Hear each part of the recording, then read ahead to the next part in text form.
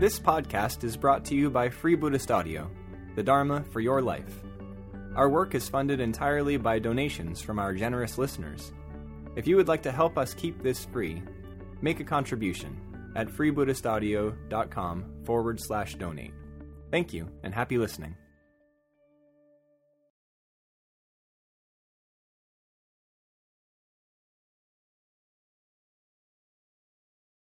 Hello, warm welcome from me as well.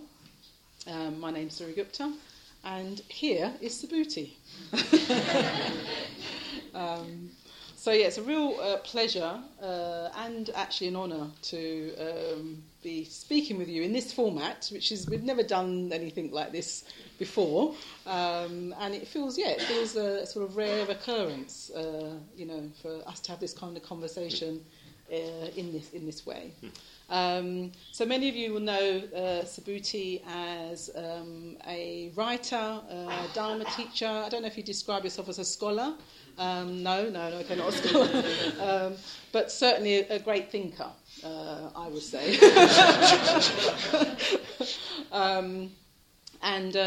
He's been associated with this centre since its inception. Before its inception, of course, because you were the foreman of the build. Yeah, so that's how you've been described, as the sort of leader of the build. Is that right? I'm looking at Attila and others who were there. Don't look at Attila. Right.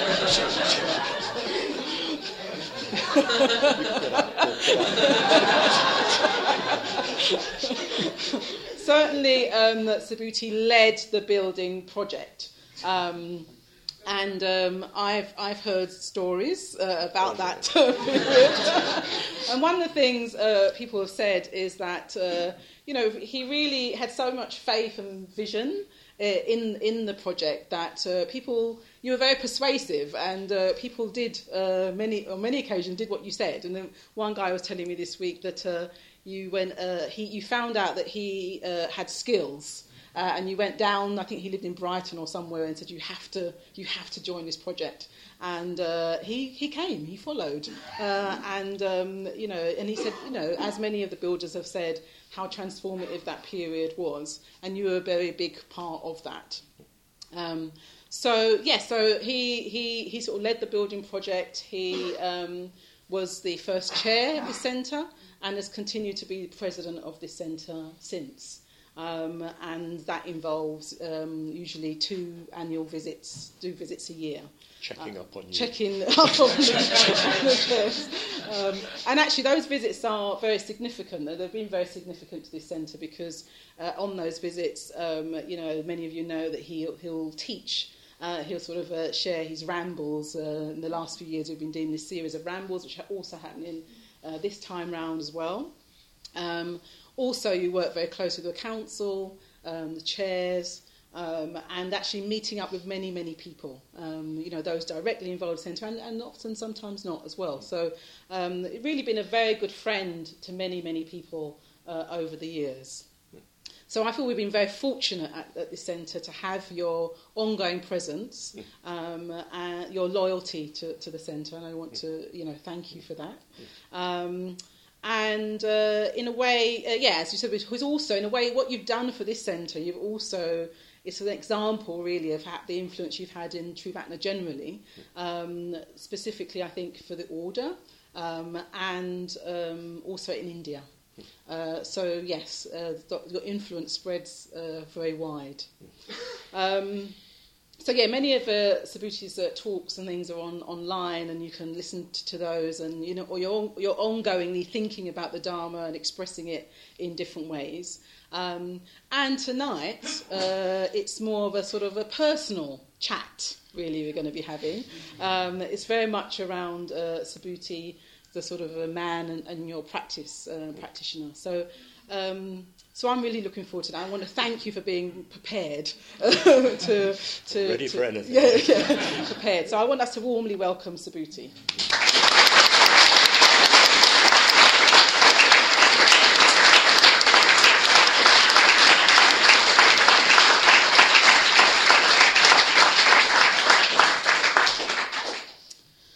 So, We launched the 40th, we call it 40/40 celebrations of the London Buddhist Centre. We launched it a few weeks ago now, is it 3-4 weeks ago now? And the day after we launched it, Bhante died.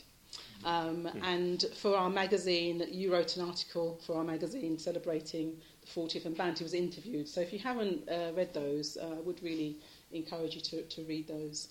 But I want to start there with Bhante. In a way, well, for all of us, I think it's still, it's very much still with that, and taking that in, the significance of that. And I guess I'm wondering how it was for you, or how you are now, really, with his death. If you want to say a few words about that. Well, of course, it wasn't a surprise. He was a very old man, and he'd nearly died a couple of years ago. He had pneumonia then, and to the doctor's astonishment, responded to the antibiotics. And I got some prior warning. I was told by his carers that it didn't look very likely he'd survive. And definitely one got an impression that he'd been preparing. He'd seen a number of people who he hadn't seen for a long time, like somebody today, Kudaratna. He had not had much contact with Bhante for some time, and Bhante called him to see him. And it's pretty obvious that Bhante was saying goodbye to a series of people in a very unassuming and easy way. So it wasn't a shock to me. In a way, I was quite ready for it. And I suppose, in reality, as far as I'm concerned, Bhante's not dead. He's so much part of the architecture of my being, if you like, that doesn't really make much difference.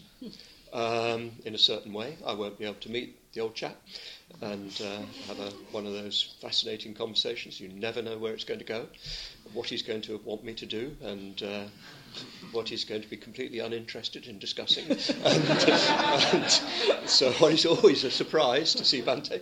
I regret that I won't be able to do that. But as far as my own confidence in the Dhamma, my own personal life is concerned, and my own feeling about the future of our order and movement, doesn't make a lot of difference.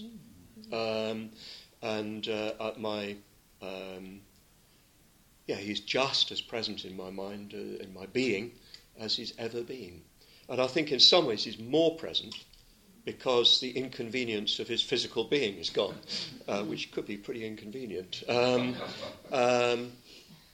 But I sort of realised how deeply he's soaked into me. He's formed me. Whatever I am is mainly formed by him, my contact with him. And my sense is that that dimension of him is still very much alive, because it's on a level that's beyond space-time. And Bhante was rooted in that dimension. So for me, that's still very much alive. That's who Bhante really was.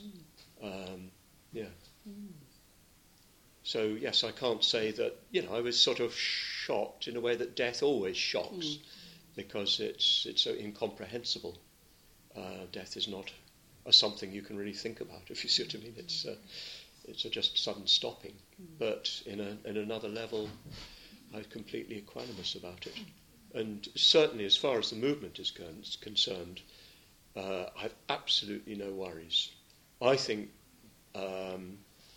don't think Bhante planned it all, but he might just as well have done it. He really, everything was in place by the time he came to go.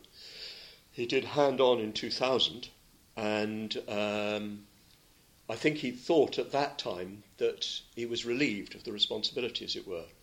But unfortunately, we weren't really ready to take fully on what he handed on to us.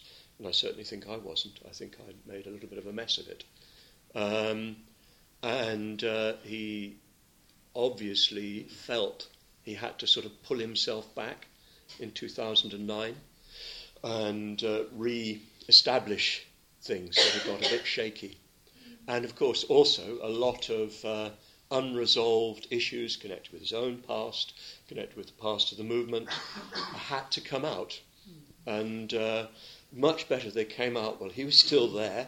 We could sort of all go through, and I went through quite a bit of confusion about my relationship to Bhante over those sort of issues. And, many others even more so. But I think we've achieved in the last year or so a kind of peace with it all. I don't say that there will not be new problems and issues and so forth, but I think Bhante couldn't go because it wasn't finished. When it was finished, he went. It's as simple as that. And he planned it absolutely perfectly. There was going to be a public preceptors gathering from all over the world just 5 days after his death. I mean, what timing. He died so peacefully, so happily, so easily. He'd spent his 5 years at Adhisthana, which meant that his Adhisthana was rooted, his blessings were rooted into the very fabric of the place. He says that the last 2 years of his life were amongst the happiest of his life. So if he'd gone earlier, we'd have been left with a certain unfinishedness. How do you plan that? But that's Bhante. He told me once that, because I'm of a temperament, I used to be of a temperament to try to plan everything in advance with my brilliant intellect. And so Bhante said, I never plan anything. I didn't plan to start a movement. It just sort of happened. And I believe him. I think he really didn't. One thing happened, so he responded. Another thing happened, so he responded. So he simply responded to the situation that he was left with, so to speak, in those last years, and he couldn't go because things were not tidy enough, it wasn't stable enough, and when the last pieces were in place, he could go. And he wanted to go. He wanted to go. He told me that quite straightforwardly, about 6 years before. He said that he really did want to rest. He wanted to go. He wanted to die. And he said he didn't want to come back, but he had taken the Bodhisattva vow, so he's on his way. And you'll recognise him by the fact that the tip of his nose to the top of his head is one straight line.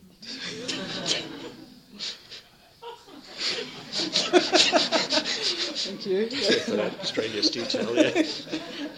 So I really, you talked about sort of your I felt very reassured by your equanimous response to his death, actually. And there was two images that stood in my mind. I think you heard of his death and you was in Hungary. Yeah. And then you must have just got a ticket straight back, and then you was at the airport. Yeah. And you were speaking very... you could tell you were taking the news in, but you were communicating something very important in that Facebook post, it was. And then I had two other images. One was of the funeral itself, where I don't know how long you spoke for at the funeral, 10 minutes? 15 minutes. 15 minutes. Exactly. But it was it was exactly what I wanted you to say, needed you to say, even if I hadn't even conceived that in my mind. So I felt very sort of gladdened and reassured by your comments at the funeral. Yeah. And then the last image, I wasn't able to be at the funeral. I was flew back from South Africa that day. But I participated on live stream, and it was an interesting scene because I had lots of candles and incense and various things and shrines, and then I had two screens, my laptop and my iPad, so I could see the different streams coming. And when one camera sort of stopped working, I sort of watched the other one, and so it's kind of like very lovely ambient atmosphere at the same time. These screens are doing all kinds of things. But at the end of the live stream, you were one of the last people I noticed circumambulating the funeral mound with Indian Dharmacharis and Dharmacharis behind you. Yeah. I found that very moving, and then it all went dead. Both one screen, the other screen. But that was the last image that I saw. Yeah.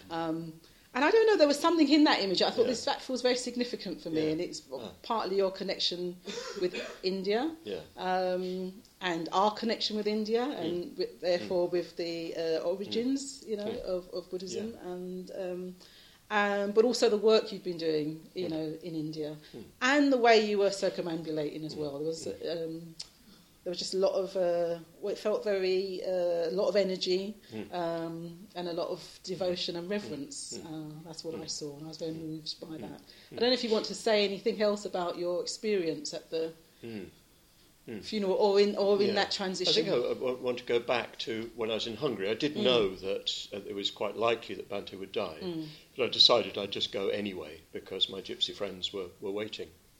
And so it's a bit in the back of my mind. They just drove me straight up to the school that we run in northern Hungary, Dr. Ambedkar High School. And we launched straight into, as usual, lots of discussion about the situation they're in, which is dreadful. A lot of political pressure and financial difficulties. It's really, really... And they're just carrying on. János was telling me he's feeding the students out of his own pocket. So we were talking about all that and how we could help. And then the next morning I got the news and I went and said, look, I'm really sorry. Bhante's just died. And János immediately said, well, you must go back. And I said, well, I haven't made up my mind. And he said, oh, yes, you have. You're going. And so he said, you get a ticket. So I went and got a ticket. And I came back and I said, I've got a ticket at 7 o'clock at night or something like that. And he said, well, I'll drive you to the airport. It's 3 hours. So I said, no, I'll get a train. He said, no question, I will drive you. And he and Tibor, two of the Dhammamitras, just with incredible sensitivity and appreciation and sympathy. It was an extraordinary experience of empathy with people I've been sort of cultivating a friendship with from such a different background to mine, such a different experience. We've managed to reach each other, and that they could support me at that time meant so much to me. When I got back, I just sent a message saying that, I will never forget what you did. 3 hours down, 3 hours straight back. So I had to start the school the next morning. And János wrote back just saying, what a great man Bhante was, that he has touched the lives of millions. He's managed to bring together the East and the West, which is very important to him as coming from a, ancestrally Indian background, although, there's no memory of it, and feeling more of an affinity with Indian Buddhism than with Western Buddhism. But through Bhante and Bhante's connection with the work in India, that meant a huge amount to him. So that really, really moved me. The beautiful delicacy and sensitivity and empathy, a huge amount to me. Then I was in touch with my friends in India, and we have a YouTube channel, Triratna India YouTube channel. Some really good stuff on it. Neha, the Dhammamitra who runs it, said, can you do something? So I was sitting in the airport. I found a quiet corner. I turned the thing on and I thought, what am I going to say? And these things just came out of my mouth, which were, I think, completely the right thing. And I felt then very much in touch with Bhante, see what I mean? So that it meant a lot to me, and it seems to have meant a lot to people in India, and certainly here too.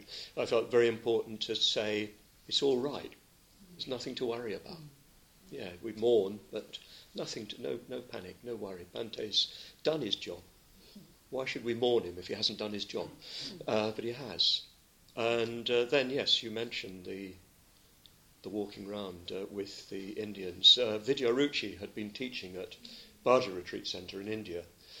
And the Bhaja community were very, very devoted to Bhante. None of them have met him. Well, 2 or 3 of them met him, but most have not met him. And Indians, it's amazing. They, the thousands of people involved with our movement who have a tremendous feeling for Bhante, never met him. But what they say is, we know what Bhante's done for us. Our lives are completely different because of Bhante. We don't mind what he's done. They sent with Vidyaruchi a rock from a cave that Padmasambhava meditated in, a jade vajra, some soil from Bhaja, and some leaves from the Bodhi tree that Bhante himself planted when they launched the centre there. So we were circumambulating with those and then dropped them down, careful not to bash in the top of the the coffin. And so very, very powerful, and most of the Indians were there. Yeah, and it was very important to make that connection where Bhante has so many deeply, deeply loyal disciples who really know how much their lives have been changed, just as Janosch and Kubu and Tibor know how much their lives have been touched by Bhante. So yeah, those 3 moments you picked out, well, I didn't mention giving the talk, that was, I knew it was the most testing talk of my life, you see what I mean, I had to get it right. And I didn't know properly what I was going to say until I got up. Mind you, I never know what I'm talking about. But again, I seemed to say what needed to be said, and it didn't seem as if it was me that was deciding what to say. And I felt very strongly Bhante's presence in me and with me. Thank you. So, yeah, one of the things that you sort of mentioned Bhante preparing for his death in different kind of ways. Yeah. And then one of the things when somebody dies is that we do have memories come to us, don't they, and incidents and events, and we sometimes reconfigure how we sort of, they have different significance, or we look at them differently. I was wondering if there's any, apart from what you said, is there any other sort of events or incidents that you're sort of sitting with now, or sort of reflecting on, or that's just come to you in a different kind of way since he's... I guess that it inevitably, and perhaps partly because it's also the 40th anniversary, my mind goes back to my earliest contact with Bhante, which was 48 years ago, 49 years ago, 50 years ago. I'm that old. And some. But most of you, if you've met Bhante, you've met him in the latter days when he presented as an elderly gent, if you see what I mean. But I've known many Bhantes over the course of time, all of which are underlain by this same sort of transcendent brilliance. But in the early days, he was dynamite. He was dangerous. I remember going into the centre at Monmouth Street, and believe it or not, I was a quite shy young man. It was a small shop in Monmouth Street, 14 Monmouth Street. You should pay a visit sometime. And it was a shop that didn't seem to sell anything. It was a Zen shop. It literally was. But at the back there was a sort of very narrow winding staircase with Buddha footprints on the ceiling, which I thought was weird and wild and exotic. And I went down there. Yes, I should say how I was introduced, because I saw Marichi today, who at that time I was living with, and who heard Bhante speaking on the radio. She worked for BBC World Service, and she heard Bhante interviewed. And he was asked, well, what would you do if, a hippie came? And Bhante said, well, I would invite them downstairs and teach them how to meditate. So I thought, that's the man for me. My hair was down here at that time.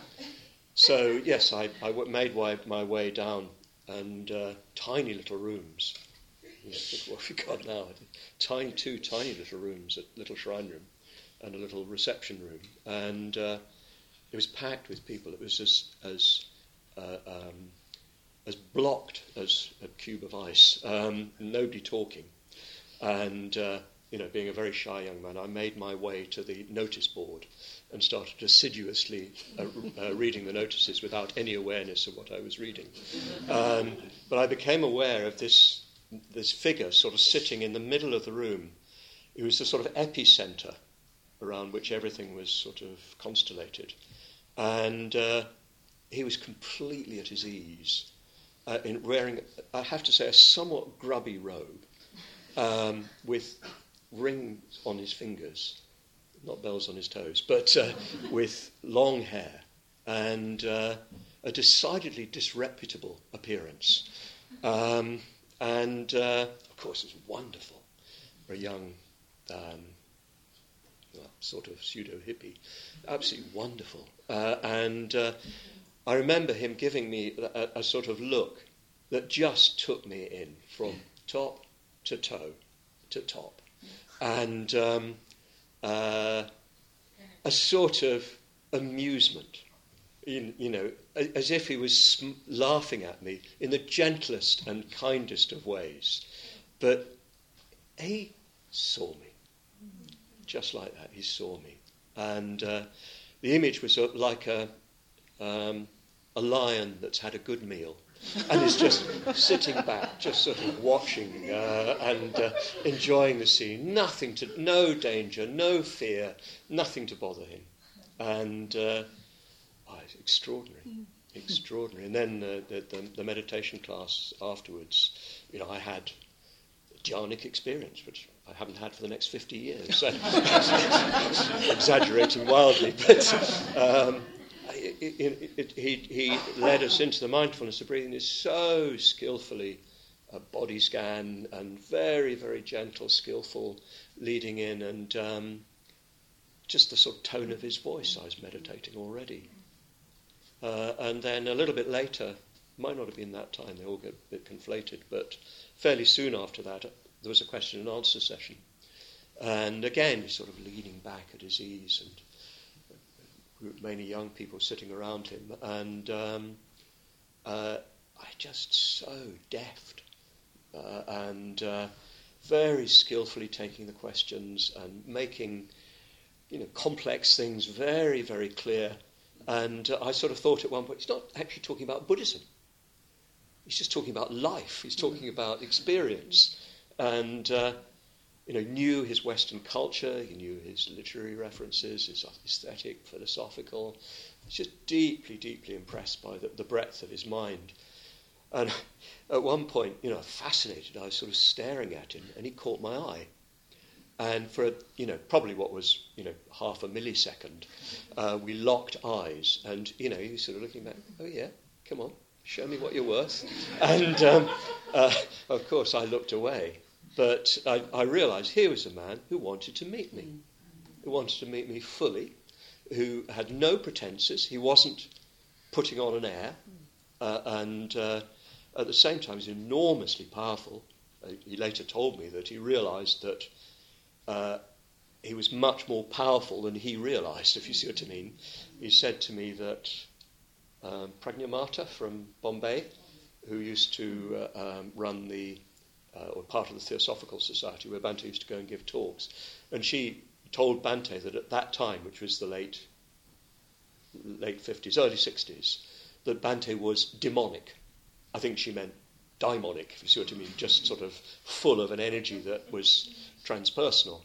And Bhante said that he realised that to him this was just normal, and that he didn't always appreciate that we lot couldn't match that energy. And I think some of the troubles came from that. I certainly couldn't. And he just sort of overwhelmed me. But extremely kind, never unkind. But I think difficult if you've got that degree of energy and that degree of sort of understanding, always to appreciate what it's like for other people. And again, I remember talking to him about somebody who'd been very close to him, and then they moved apart. And I was saying, it's very difficult for him. He'd been, I think the expression I use, flying on borrowed wings. He was sort of soaring higher than he could. And then when he's away from Bhante, he feels himself to be sort of dropped from a great height. So I remember Bhante looking sort of puzzled and slightly pained. He said, well, I suppose I'm with myself all the time, so I don't know what I'm like. So there's a sort of touching naivety to him, which sort of redeems even some of the blindness, the blind spots. Yes, so that's the sort of energy that I remember when I think of Bhante, this quite young man, actually. He's probably 44 or something like that when I first came in contact with him. I was 20. And enormous energy and this sort of sense of extreme ease. He's not very socially adept. The wonderful thing, taking Bhante to see my parents, and were a little bit proper, and it completely confounded them. They didn't know what to do with him. Even my New Zealand mum. They just didn't know what to do with him. He just sort of didn't really quite. It didn't fit. At the same time, it didn't bother him. So that sense of extraordinary energy, extraordinary insight, understanding, brilliant mind, dangerous, so a live wire, well, more than a live wire, more like an atom bomb. So when you say dangerous, because I'm sort of... oh, okay. Yeah, what do you mean by that? Well, I suppose... That sounds automatically sort of negative, but obviously you're not meaning that. No, not so at what all. is it? Well, I suppose that, I remember Bhante talking about the wrathful figures that appear in the Bardo. You remember, and those of you who know the Book of the Dead.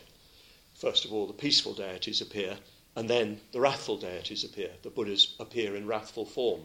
So Bhante was saying, so they're not really wrathful, they're still Buddhas, so they're compassion incarnate. But because you're alienated from them, they appear to you as wrathful. So even compassion can appear threatening and dangerous. Compassion isn't just nicey-nicey. It can be, sort of dangerous. So it's sort of disarming kind of... You can't pretend or hide. Yeah. My slender, the patchwork of ego identity, which, the times were ones where young people, young men, in my own case, were not that secure. And but I don't, certainly didn't mean any harm at all, but he was threatening. He didn't sort of pander to my idea of myself. I'm really grateful that he didn't. Yeah, because it was a pretty pathetic self at that stage. Yeah. So that's what I mean, and I think that's probably everybody experiences that to some extent, coming in contact with the Dhamma. There's something not very comfortable about it, and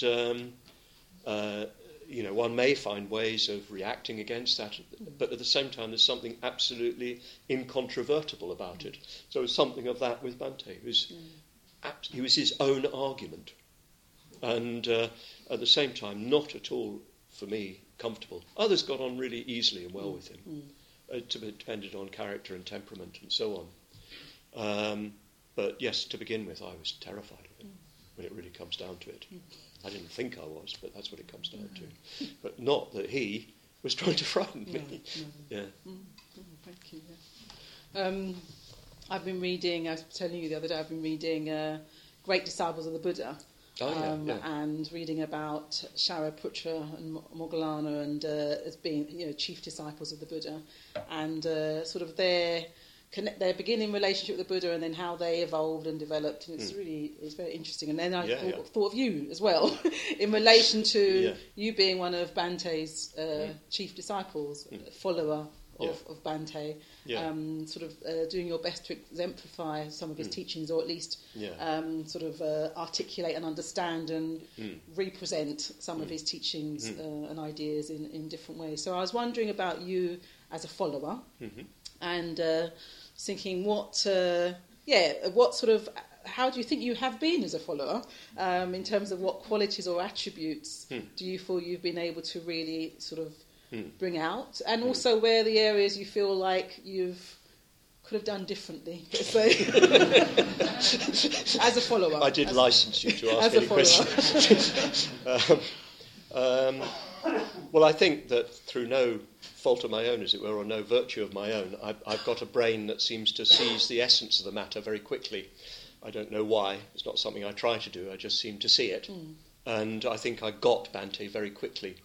And I'm also quite, again, through no virtue of my own, it's not something I struggled to do, it just, I got it, I don't know why. I seem to be able to articulate in a clear way. So I think I've been able to understand what Bante's talking about very quickly, and I've been able to articulate it in a way that's digestible and approachable. I think I've also understood what Bante's mission was, and for instance, with this place, certainly I'm by far definitely not the only person who formed this place, but I had a decisive influence on the shape that it took, and the shape that the institutions took, and the way we organised things through Bante. So I think I've been quite important in articulating the vision of the movement that Bante had, and helping to create the framework that we have, which is really so effective. And I honestly feel completely modest about that. It's sort of, one has talents and abilities which one can't really take personal pride in. It's like, taking pride for the fact you've got 5 fingers or something like that, just the way it was. And so I think I've been able to do that. I think I'm less gifted as it were, in the psychic sphere, if you see what I mean. I've certainly done my faithful meditation, and I get my strength from my meditation practice. But I'm not a sort of natural meditator, and it's not where my seat is. No, that's not true. But it's, I have to do it. I have to decide to do it, whereas others just do it. So I haven't been able to bring out that part of Bante so much. And Bante is an exceptionally broad man, and I think that it'll take us many, many years to unpack all the different aspects of Bante. I mean, he did have a very acute psychic attunement. I've experienced that personally a number of times with things like deciding to phone Bante, and he decided to phone me, and coming to decisions about things, and then finding he'd phone me and tell me, to do what I decided to do, that sort of thing, and a very strong psychic acuity that was very likely naturally held. So I don't think that side of Bante I've been a vehicle for so much, and I enjoy art and culture, but I don't think my sensibility is that fine. Bante had a very, very fine sensibility, and way, way beyond my understanding. And so I think many of us have contributed to articulating Bante, and each of us will do that through our own particular characters and our own particular ways. And I think that process will continue. So I don't think we've plumbed the depths of Sangharakshita. I think there's a lot more to come out of Bante that future generations will draw out. There's a lot of secret teaching, if you like, things that are not necessarily part of our common culture at this point, but which will emerge later. He's an exceptionally broad man, and deep. Broad and deep. Unbelievable that I came in contact with a man like that. I don't know why we came in contact with a man like that. A giant, a genius, by any stretch of the imagination. Awkward old fella, but yeah. Thank you. So let me say a little bit more about that, because there was a point where my confidence in Bante failed. Yeah. I don't know whether, and I'm very ashamed of that. Well, I've got over it now, but I feel that I did let him down as a disciple at one point. I think I've made up for it since then, but I felt I had to. You thought you had to make up for it? Yeah. I think I made mistakes which affected the movement, because I was in a position of considerable responsibility, and I think I've made up for that. But basically, I was not able to reconcile Bante's personality in some respects with my deep response at a spiritual level to him.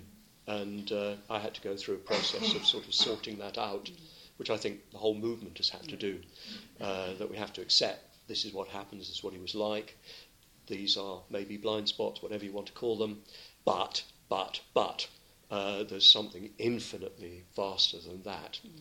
And it must be like that, which I found very useful reflecting on myself. I might try to say more about this rambling. But I think all of us have an issue with being a very particular shape and kind. And, I'm a very particular shape and kind of a certain age, a certain culture and so forth and so on. And how does one relate that to the Dhamma? And how does one use that in the service of the Dhamma? That's been a big struggle all my life, really. Yeah, so I think that I had to come to terms with something about the nature of human personality and its relationship to what is ultimate in Bhante, that then I had to reflect back on myself. Yeah. Which, thank you, Bhante, for... He never, ever said anything to me. During that period? During that period. I said a lot about behind his back, sorry, Bhante, but I slagged him off rotten. But obviously it hurt him a lot. But he never, ever reproached me. And when I just confessed to him, he said, "Oh, don't worry, it's all gone." Yeah. What sort of helped you? Is there anything? Can you remember anything you did, or any that actually helped you get to that point where you was able to have those insights? I couldn't get the damn man out of the way. He's too big. You know what I mean? You can't. You know what I mean? It's not easy to dismiss him on that level. But. So he's sort of his own argument. And actually, I did 10 years ago, I did a long solitary retreat, sort of towards the end of digesting all this. It was very, very painful. I was 8 months alone. And I thought, I must crack this. Because I realised that without Bhante, I'm nothing. I'm absolutely nothing. Of course, I'm without Bhante now, but I'm not. At that time, I was sort of denying that within me. And first of all, I read right the way through the memoirs. I think I read them in about 10 days. Just solid, right the way through. Yeah. So inspired. I think Bhante communicated so much of the Dhamma through his memoirs that it doesn't come through in other ways, indeed. But the other thing I did, you can tell what sort of person I am, but I set myself to do the prostrations every day. And that man was sitting there at the front of the refuge tree between me and the Buddha. And, sometimes I'd have to sort of force myself to go down. And then suddenly it dawned on me that I wasn't going for refuge to Bhante. I was going for refuge to the Buddha.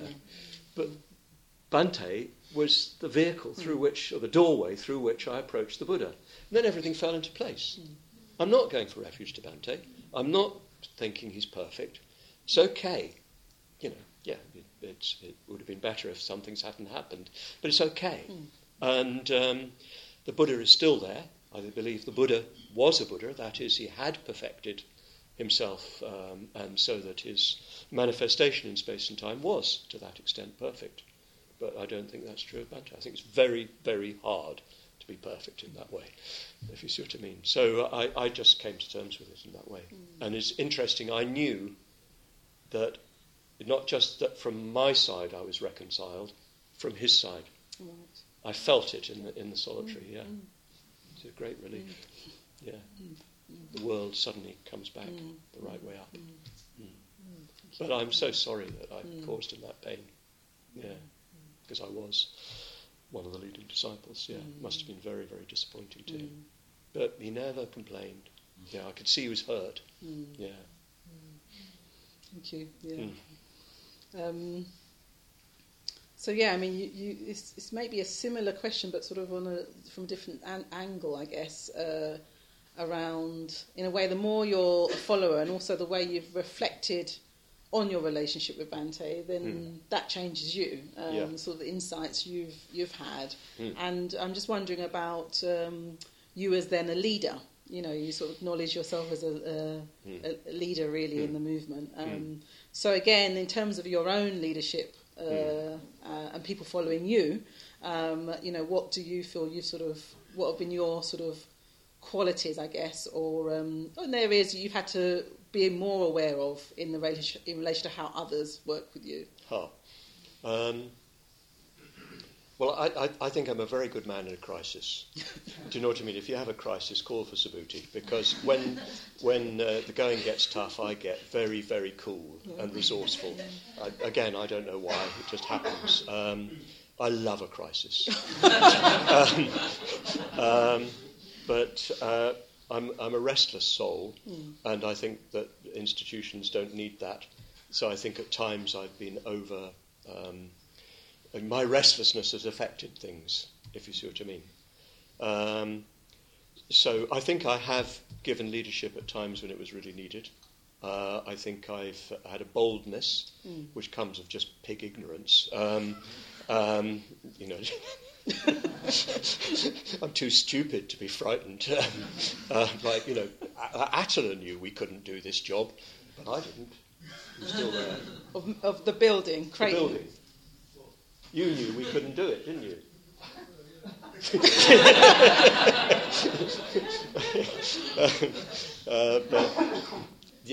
I don't know, sort of background and so forth. I just had that sort of confidence that I could do anything. And it took me quite a long time to realise I couldn't do anything. So I think you benefited from, English military background, public school boy. Time to retire him. But... you know what I mean? I had skills that were needed at the time, which helped create a breakthrough. I brought also blindnesses, narrownesses, misunderstandings, cultural predispositions, and so forth to it that caused their waves. Hopefully, by and large, flattened out on the beach, as it were. Yes, I'm not sure what more to say. In some ways, more recently, of course, people may know that I retired from the Public Preceptors College. The official retirement age is 75, which I think is indecent. To me, it seems like, God bless the College of Cardinals, but it seems to me way too old for people in their 70s to be deciding on the future. It seems indecent. And also I felt that actually I wasn't needed. That if I can contribute, people still respect me and they know that I'm worth listening to and they can make up their own minds about it. But I felt it was important for me to step aside, that I should not be a leading figure in the same way, because I thought that my own character was not the one for the time. I felt that some time ago, that I was not the man for the moment. And I could, by that time, accept that in humility and equanimity. Yeah, because I think something that's been very strong for me is the idea that I want to live in service. I want to serve something bigger and put what I am at service, which means that I shouldn't be worried about what I do. Of course I am, but, I shouldn't be doing it for me. And I've tried to live by that. So when I think I'm not the right man, I try to withdraw myself. I don't know what to do. I do want to do something, so I'm thinking of starting a centre in Prague, but... Should we talk about that off camera? I sort of feel I want to do something new. But... I sort of feel I've given what I could in a certain way, in a certain time, in a certain layer, and it's time for me to exit stage left and see what happens next. Yeah, I mean that's quite a skill or quality or a faith in order to do that, because in many situations people, even in this kind of context, people can get very identified with the role, and actually find it hard to let go, or they have to be sort of gently... Don't worry, they've already started, Suryagupta. Gently encouraged, let's say. Yeah. So the fact that you sort of really saw that, understood it, and stepped aside before your I think my retirement instinct has always been to be, from the start, preparing my successors. Just my instinct. Partly because I'm restless, so I don't want to be stuck with something. And partly because Bhante taught us that. The aphorism of the moment was up and out. What is it? Work to make yourself redundant. This was right when we were starting the job. before we came here, work to make yourself redundant. So I took that to heart. Prakasha, I handed on to him. And it was very much as soon as I saw Prakasha, I began to see what he was made of. I thought, oh, okay, here's my escape room. So you were our second chair, Prakasha. Yeah. Kula Mitra was here earlier. He was the third. Yeah. So I it just came naturally to me. I think I've got a certain sort of worldly confidence that probably comes from having a New Zealand mother and a Captain RN as a father, if you see what I mean, and going to an English public school. So you mentioned there about service as a sort of key aspect of what motivates you. And we had a bit of a conversation on the phone around dharmic leadership, sort of what that might look like, that might be different to leading in other sort of contexts. So I just wondered if you'd had any more thoughts on that that you'd like to share with us. Yeah.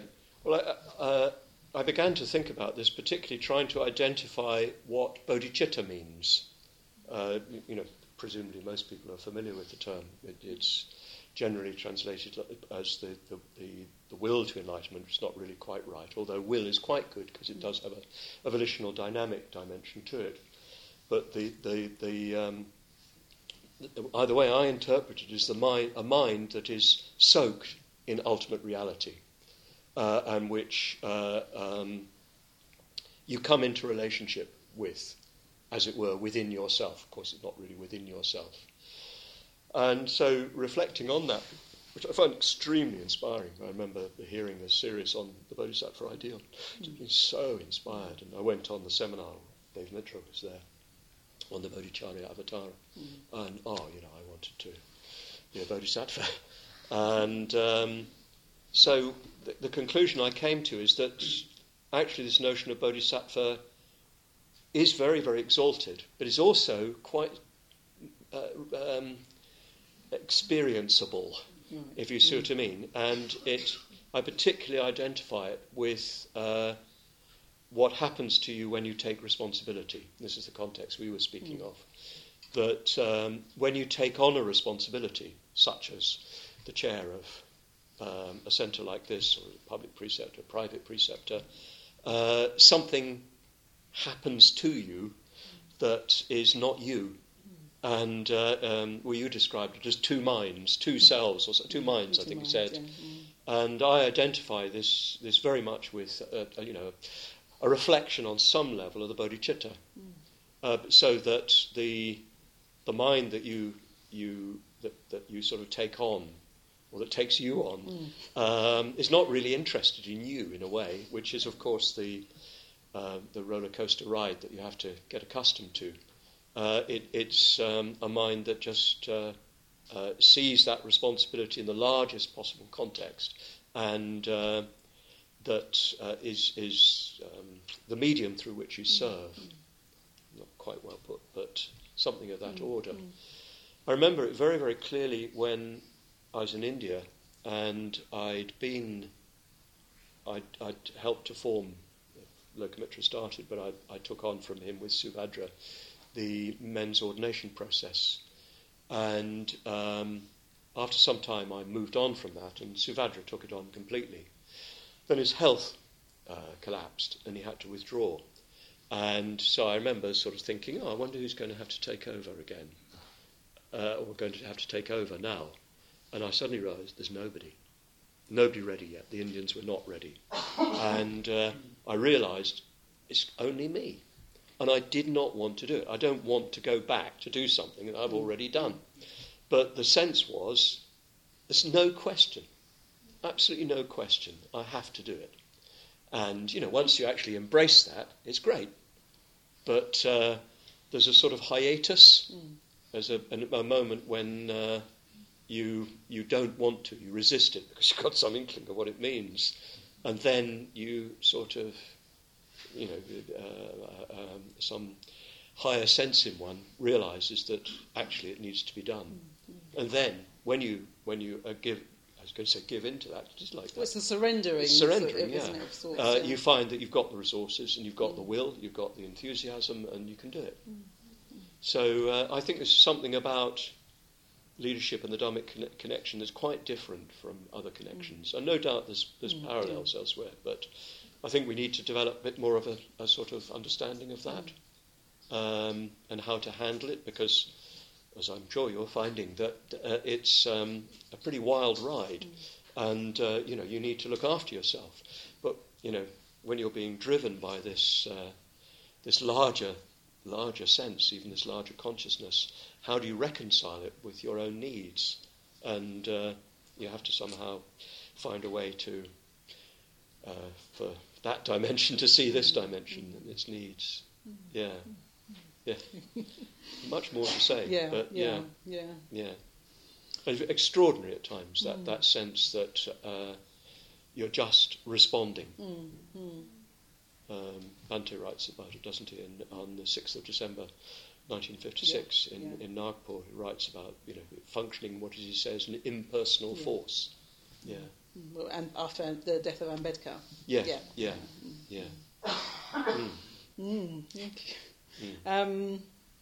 Sort of curious. We talked about your general aspects you've been developing as a leader and a follower. What is actually your practice? What do you do on a sort of? I do the Manjushri Stuti Sadhana. So I pretty well every day visualise Manjushri, and I do it very sloppily and badly and all that, but I derive enormous inspiration from it, and it sustains me. Just recently I've been, not quite the right metaphor, but toying with the Avalokiteshvara sadhana, in which you visualise yourself as Avalokiteshvara. And I've done that a few times, and very much connecting with this sense of a larger consciousness. And even though I decided I sort of can't quite stop doing the Manjushri Stuti Sadhana, it's too deeply ingrained in me, I've sort of brought something more of that, the flavour of Avalokiteshvara into that. I've never been particularly attracted to Avalokiteshvara prior to that, but it sort of seems to be informing my practice of the Manjushri Stuti Sadhana.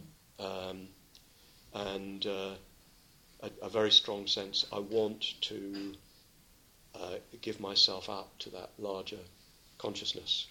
And particularly at this stage of my life, I'm 71 in 3 weeks' time, and it's clearly not the time to take on a major project, apart from starting a centre in Prague, but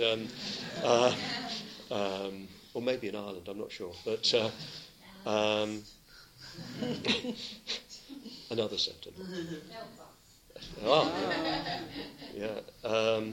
Or something completely different, I don't know. Nigeria, I thought about that. So I went to Nigeria when I was in Nigeria for 5 years when I was 10. But, where is he? There he is. There he is. Yeah, we're going, aren't we? With Jana. Jana's coming with us. It's not really the time to take on anything that's too physically demanding. But I'm a bit lost what to do, to be frank. I feel I need to withdraw from more of the things that I'm doing. Not yet the LBC presidency, I promise. I'll wait until I get the signs from you. Exit, fire exit, do you think?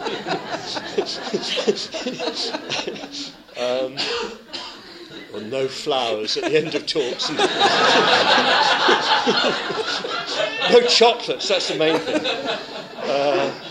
But, I'm in a new phase of my life. I probably reached old age rather late in life. Doesn't one always? But it's sort of coming to terms with the fact that I am actually old. And I'm really enjoying being old on the whole. But I'm not quite sure what to do with it, because I seem to have tons of energy. So I don't quite know what to do with it. And but I know that I can't do what I once would have done, which would be to take on a project bully people into following me and lead them over a cliff. Apple's been over that cliff. A damn good cliff. Look, you're all living on that cliff. It's not the time for that. So I'm sort of a bit bewildered as to how to function, and sort of feeling that I cannot decide. I've got to wait for something to decide itself. And maybe nothing will decide itself, and it's just a question of sort of waiting. But it's a bit uncomfortable for one of my temperament, because I'm a get-on-with-it chap.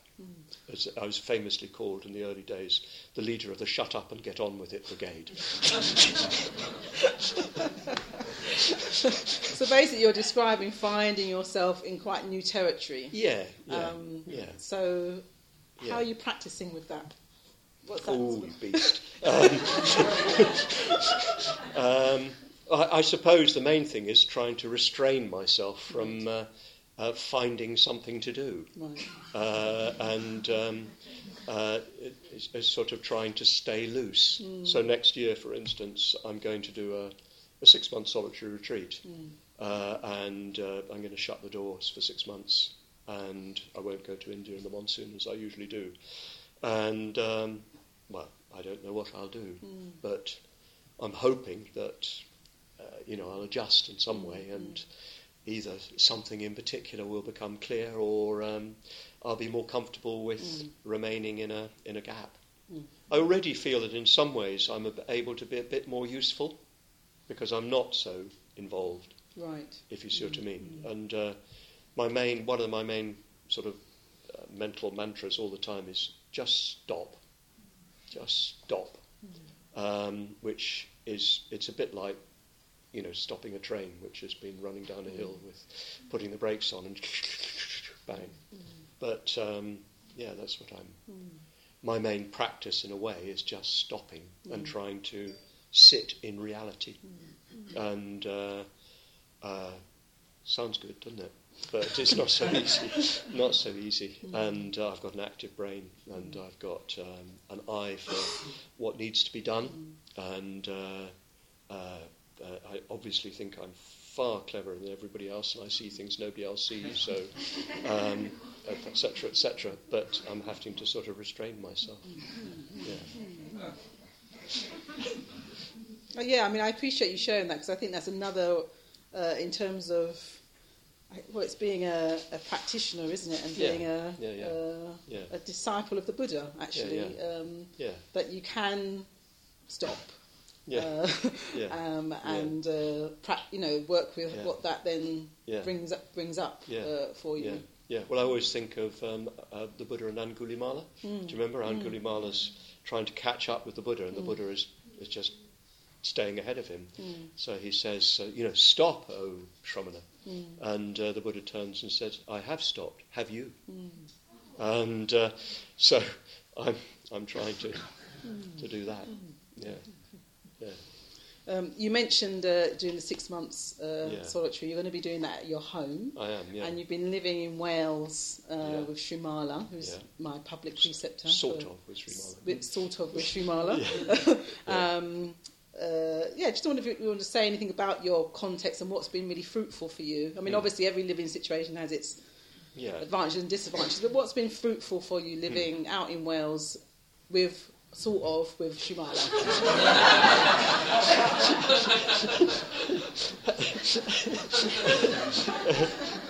Well, as you know, your public preceptor is a very particular person.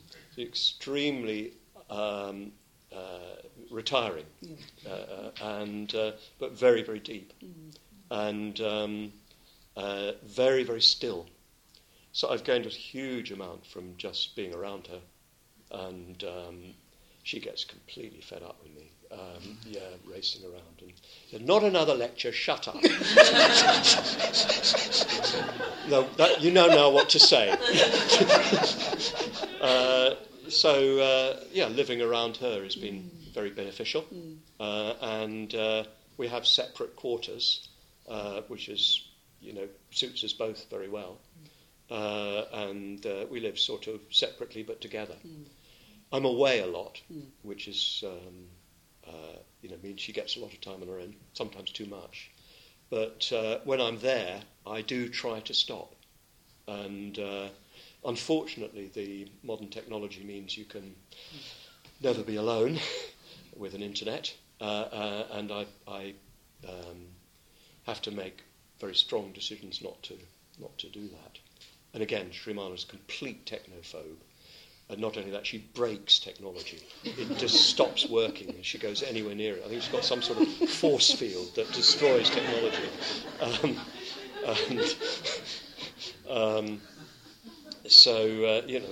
I find that really useful, actually. Sometimes a bit expensive, but just somebody of completely opposite temperament to mine. In all sorts of terms, in Myers-Briggs or whatever, she's complete opposite to me. So it's been very interesting and useful. And I spend a lot of time in India, and I have, what is very necessary to me, a lot of contact with other men. I do live in men's situations a lot of my time, but I'm delighted to be with her and very much respect her and value her and annoy her and irritate her and all that sort of thing. She never irritates me, of course. And she's funny, she's fun, she's playful. We do a lot of work together on the place.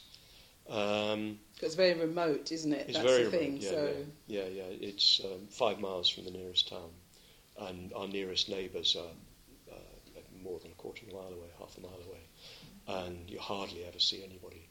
And it's Wales, so lots of sheep and lots of rain and lots of wind, but very, very beautiful and open, expansive. I love it. I was brought up in the country, so never completely adapted to city life. But yes, I think we're probably going to have to leave there. Age does wither them. And, I caught myself on a roof the other day with a hammer in my hand, realising that my balance wasn't quite as good as it used to be. I don't think I ought to be up here. I can probably do it for a year or two. But so we're thinking of moving on, maybe to Prague. I just visited Prague. I loved it, and it needs a centre.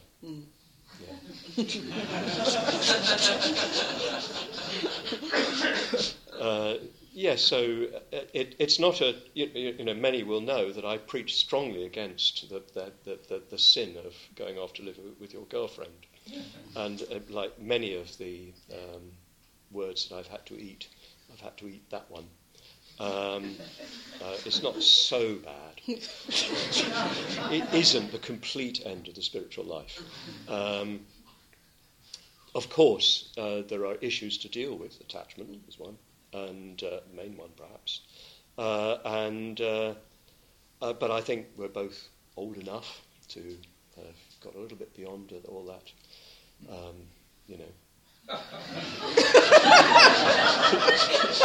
All that, can I leave it at that? We still have a bit of fun, though, I'm sure.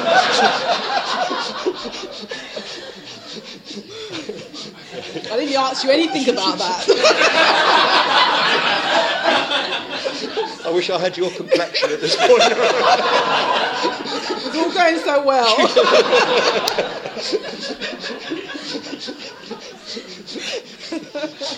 So, you mentioned, well, in a way what's going on for you is kind of the letting go and stepping back from responsibility. Yeah.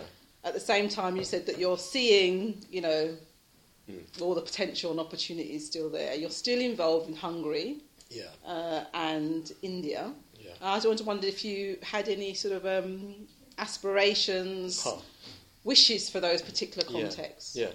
Well, for India, what I wish for is happening, which is that Indians are taking on the leadership. They've taken it on. Because I've retired from the college, I'm not in the cooler of public preceptors. And Karen Amaya has just recently retired. So it's entirely an Indian public preceptor school.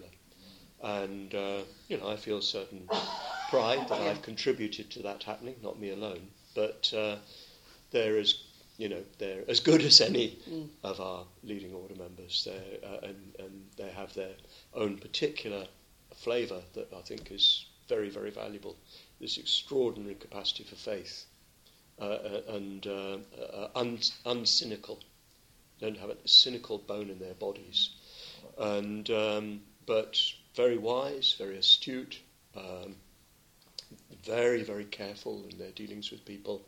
And I realise that actually they're far better qualified than me to work in that situation. Again, I'm conscious that, perforce I was one of those in a leading position in India, and I'll never understand India. It's a very different culture in many ways.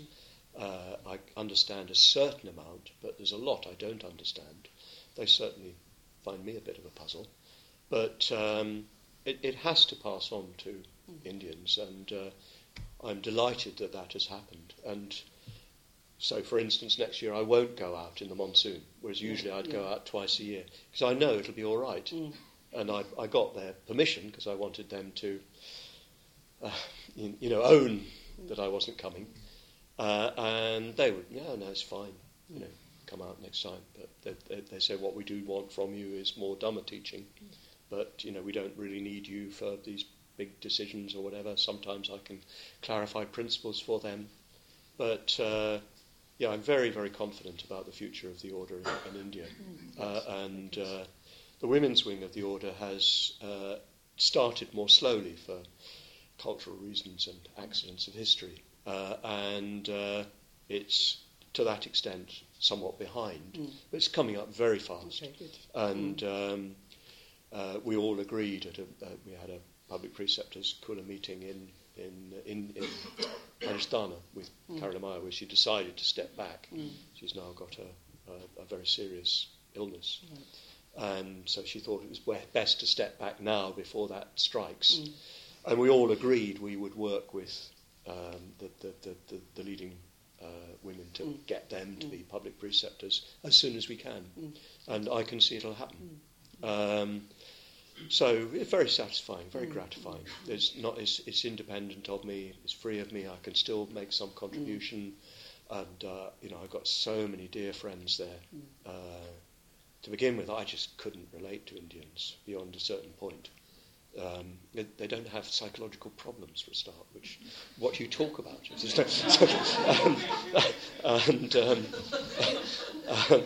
Of course they do, but it's very different sort of structure, not so complex. But now my soul is partly Indian. I can relate to Indians very, very readily. So I want to keep up that connection, and I will as long as I can. Yeah. You've talked in the past about, with me anyway, sort of working with your conditioning in a way, going to India, going to Hungary. That's sort of what you've had to do. Acknowledge your conditioning in terms of being, public school, English educated, and then how that then impacts on your relationship. So that's been something you've gained from. Yes, and it is interesting. I've come from a very, very privileged background. I've suffered almost nothing in material or social sense. All doors have opened to me, and I've honestly believed that every door I was entitled to walk through any door I wanted to. It never occurred to me that I wouldn't be welcomed or whatever. And I think it was difficult for me to understand that wasn't the case for a lot of people. I thought they just needed to snap out of it and get on with it.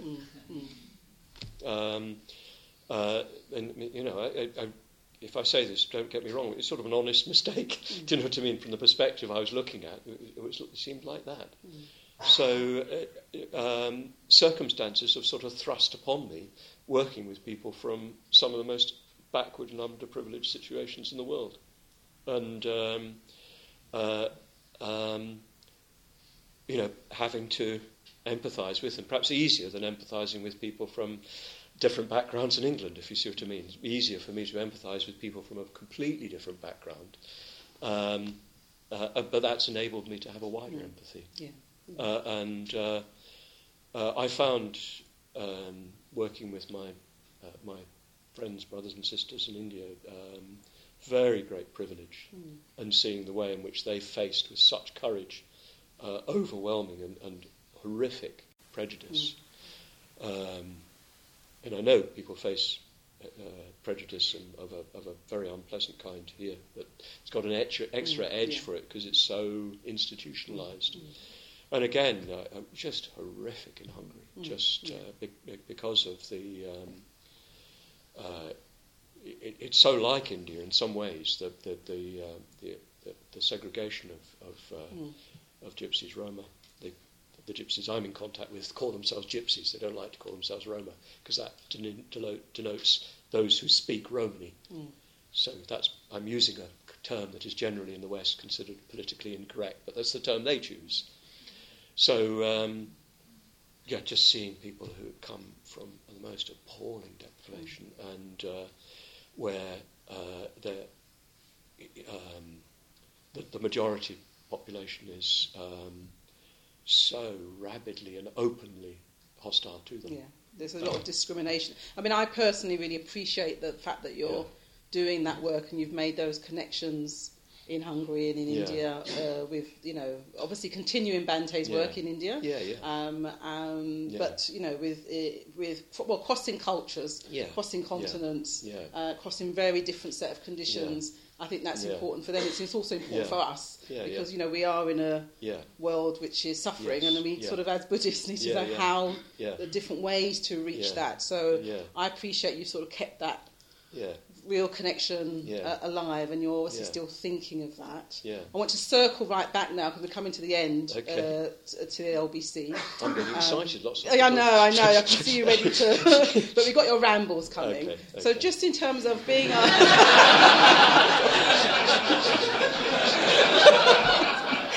Shut up.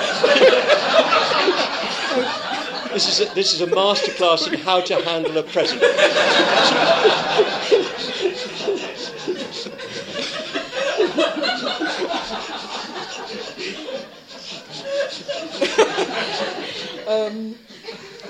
Do come to the rambles.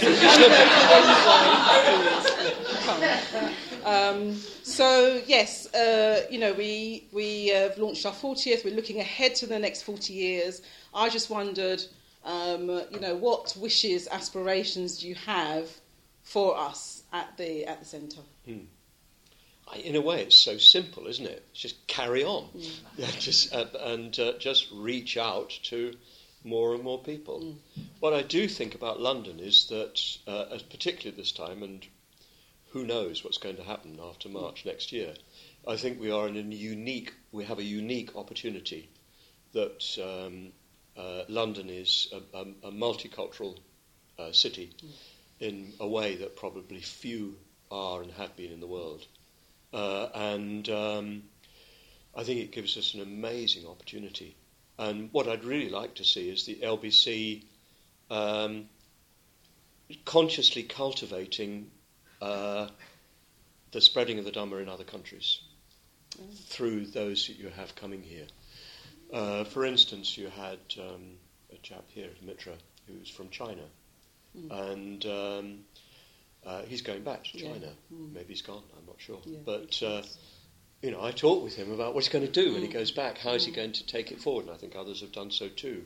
So I think that you've got an opportunity for the spread of the Dhamma at this place where I think we've got a brilliant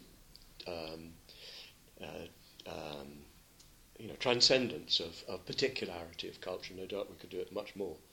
And I think we could use that to reach all the way around the world. You probably have every nation in the world in London at the moment, and many of those people will come to the centre. From those cultures will come to the centre, and let's make sure they go back with a sort of package and a backing that can spread the Dhamma, because it's needed everywhere. And I think we have in Triratna, and the London Buddhist Centre it sort of exemplifies Triratna, I think, to a very full degree, perhaps in a way more than most. Well, certainly more than most, perhaps. even arguably, because I'm loyal to the LBC more than any, it exemplifies the full range. And so I think you have a sort of special opportunity and responsibility for seeding that all over the world. And yeah, I'd like to see some sort of conscious attention brought to this, since you've asked me. I'd also like to see us reaching much more actively throughout London. London is famously a series of villages, and each of those has its own unique sort of culture. And I my father was a naval officer, so I'd like to see a big map on the wall with pins on it, and troops being moved into. I'm sure you can understand how I'm thinking. Well, joking apart, I think some sort of kind of strategic view is not a bad thing. Right. Yeah. One wants to accept people who come as individuals. But those individuals have, they bring something particular. Just as I've talked about, I brought something which, just genetically, as it were, just accident of culture and so forth, which does its bad bits and its good bits, and I put that at the service of the Dhamma. So everybody walking through the door brings something which is accidental to them, to some extent, which can be put at the service of the Dhamma. And part of that will be a passport of another country, and a connection with another country, or a language that comes from another country, or just not coming from this cultural background, etc., etc. And so I think we need to sort of become more adept at using our particularities and helping to take this precious gift of the Dhamma, which I guess I feel, probably like every old person, that the world is more dangerous than it's ever been, although in some ways it's better than it's ever been. But the forces of instability are more threatening than they've ever been. They're because of the increase in destructive power of technology. And I think there's an urgent need, and there's an extraordinary opportunity. So I think the London Buddhist Centre should play a very major part in that. London Buddhist Centre, for instance, was the base from which Manjuvajra, Punya, Vajradhaka went to America. Right. And I'm sure others have gone elsewhere. We've had lots of pioneers in all different ways. Where? Paris. Yes. Spain. I mean, there's Parami there, so Spain. Yeah. So thank you for that, because I think that's a very specific, concrete thing that we can be thinking about, and also what I want to say to you is what you communicate to me over the time that we've been in communication is your love for this centre, and your dedication to it, and as I said before, your loyalty to it, and to what it's doing in the world, which is sharing the Dharma and sort of doing its best, alleviating the suffering that's on our doorstep and across London. So I want to thank you for that, Subhuti. And I would encourage you to come to the Rambles, because I think you were saying to me earlier that that many, he has all these lots of ideas, don't you, that they're there and they're waiting for the opportunity to sort of for you to sort of express them, and you don't always know what's going to emerge, and that sort of makes it a very sort of live, exciting, sort of dangerous sometimes. You never know what Subhuti is going to come out with, as I had to discover this evening.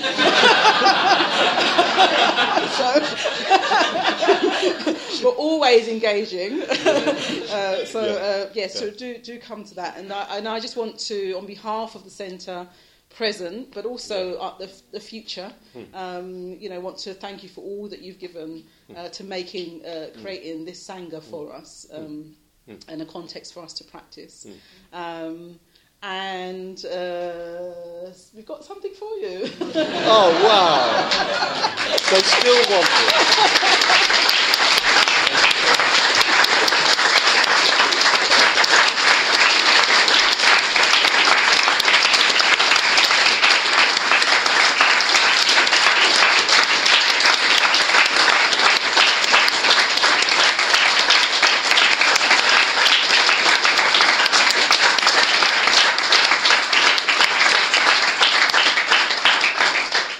just want to add that you do all this dana, don't you? We don't.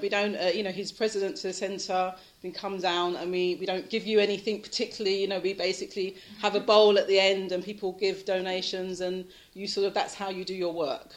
So if you're feeling want to continue to support Subhuti in the work that he does and also the thinking that he does, he's going to at some point take a break and just stop, which is good in lots of ways as a practitioner.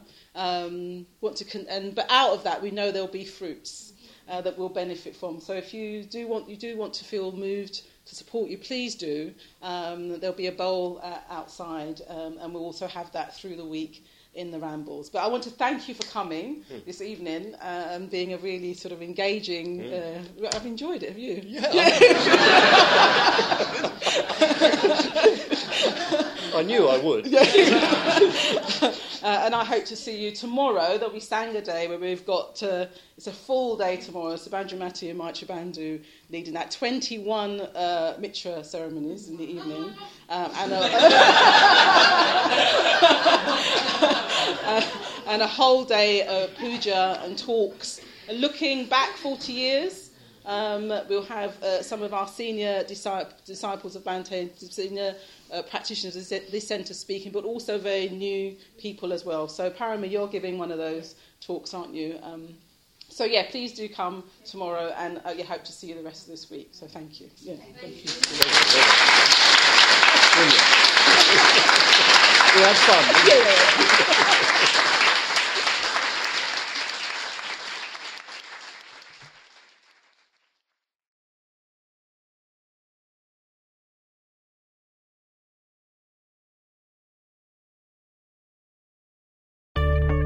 We hope you enjoyed this week's podcast. Please help us keep this free. Make a contribution at freebuddhistaudio.com/donate. And thank you.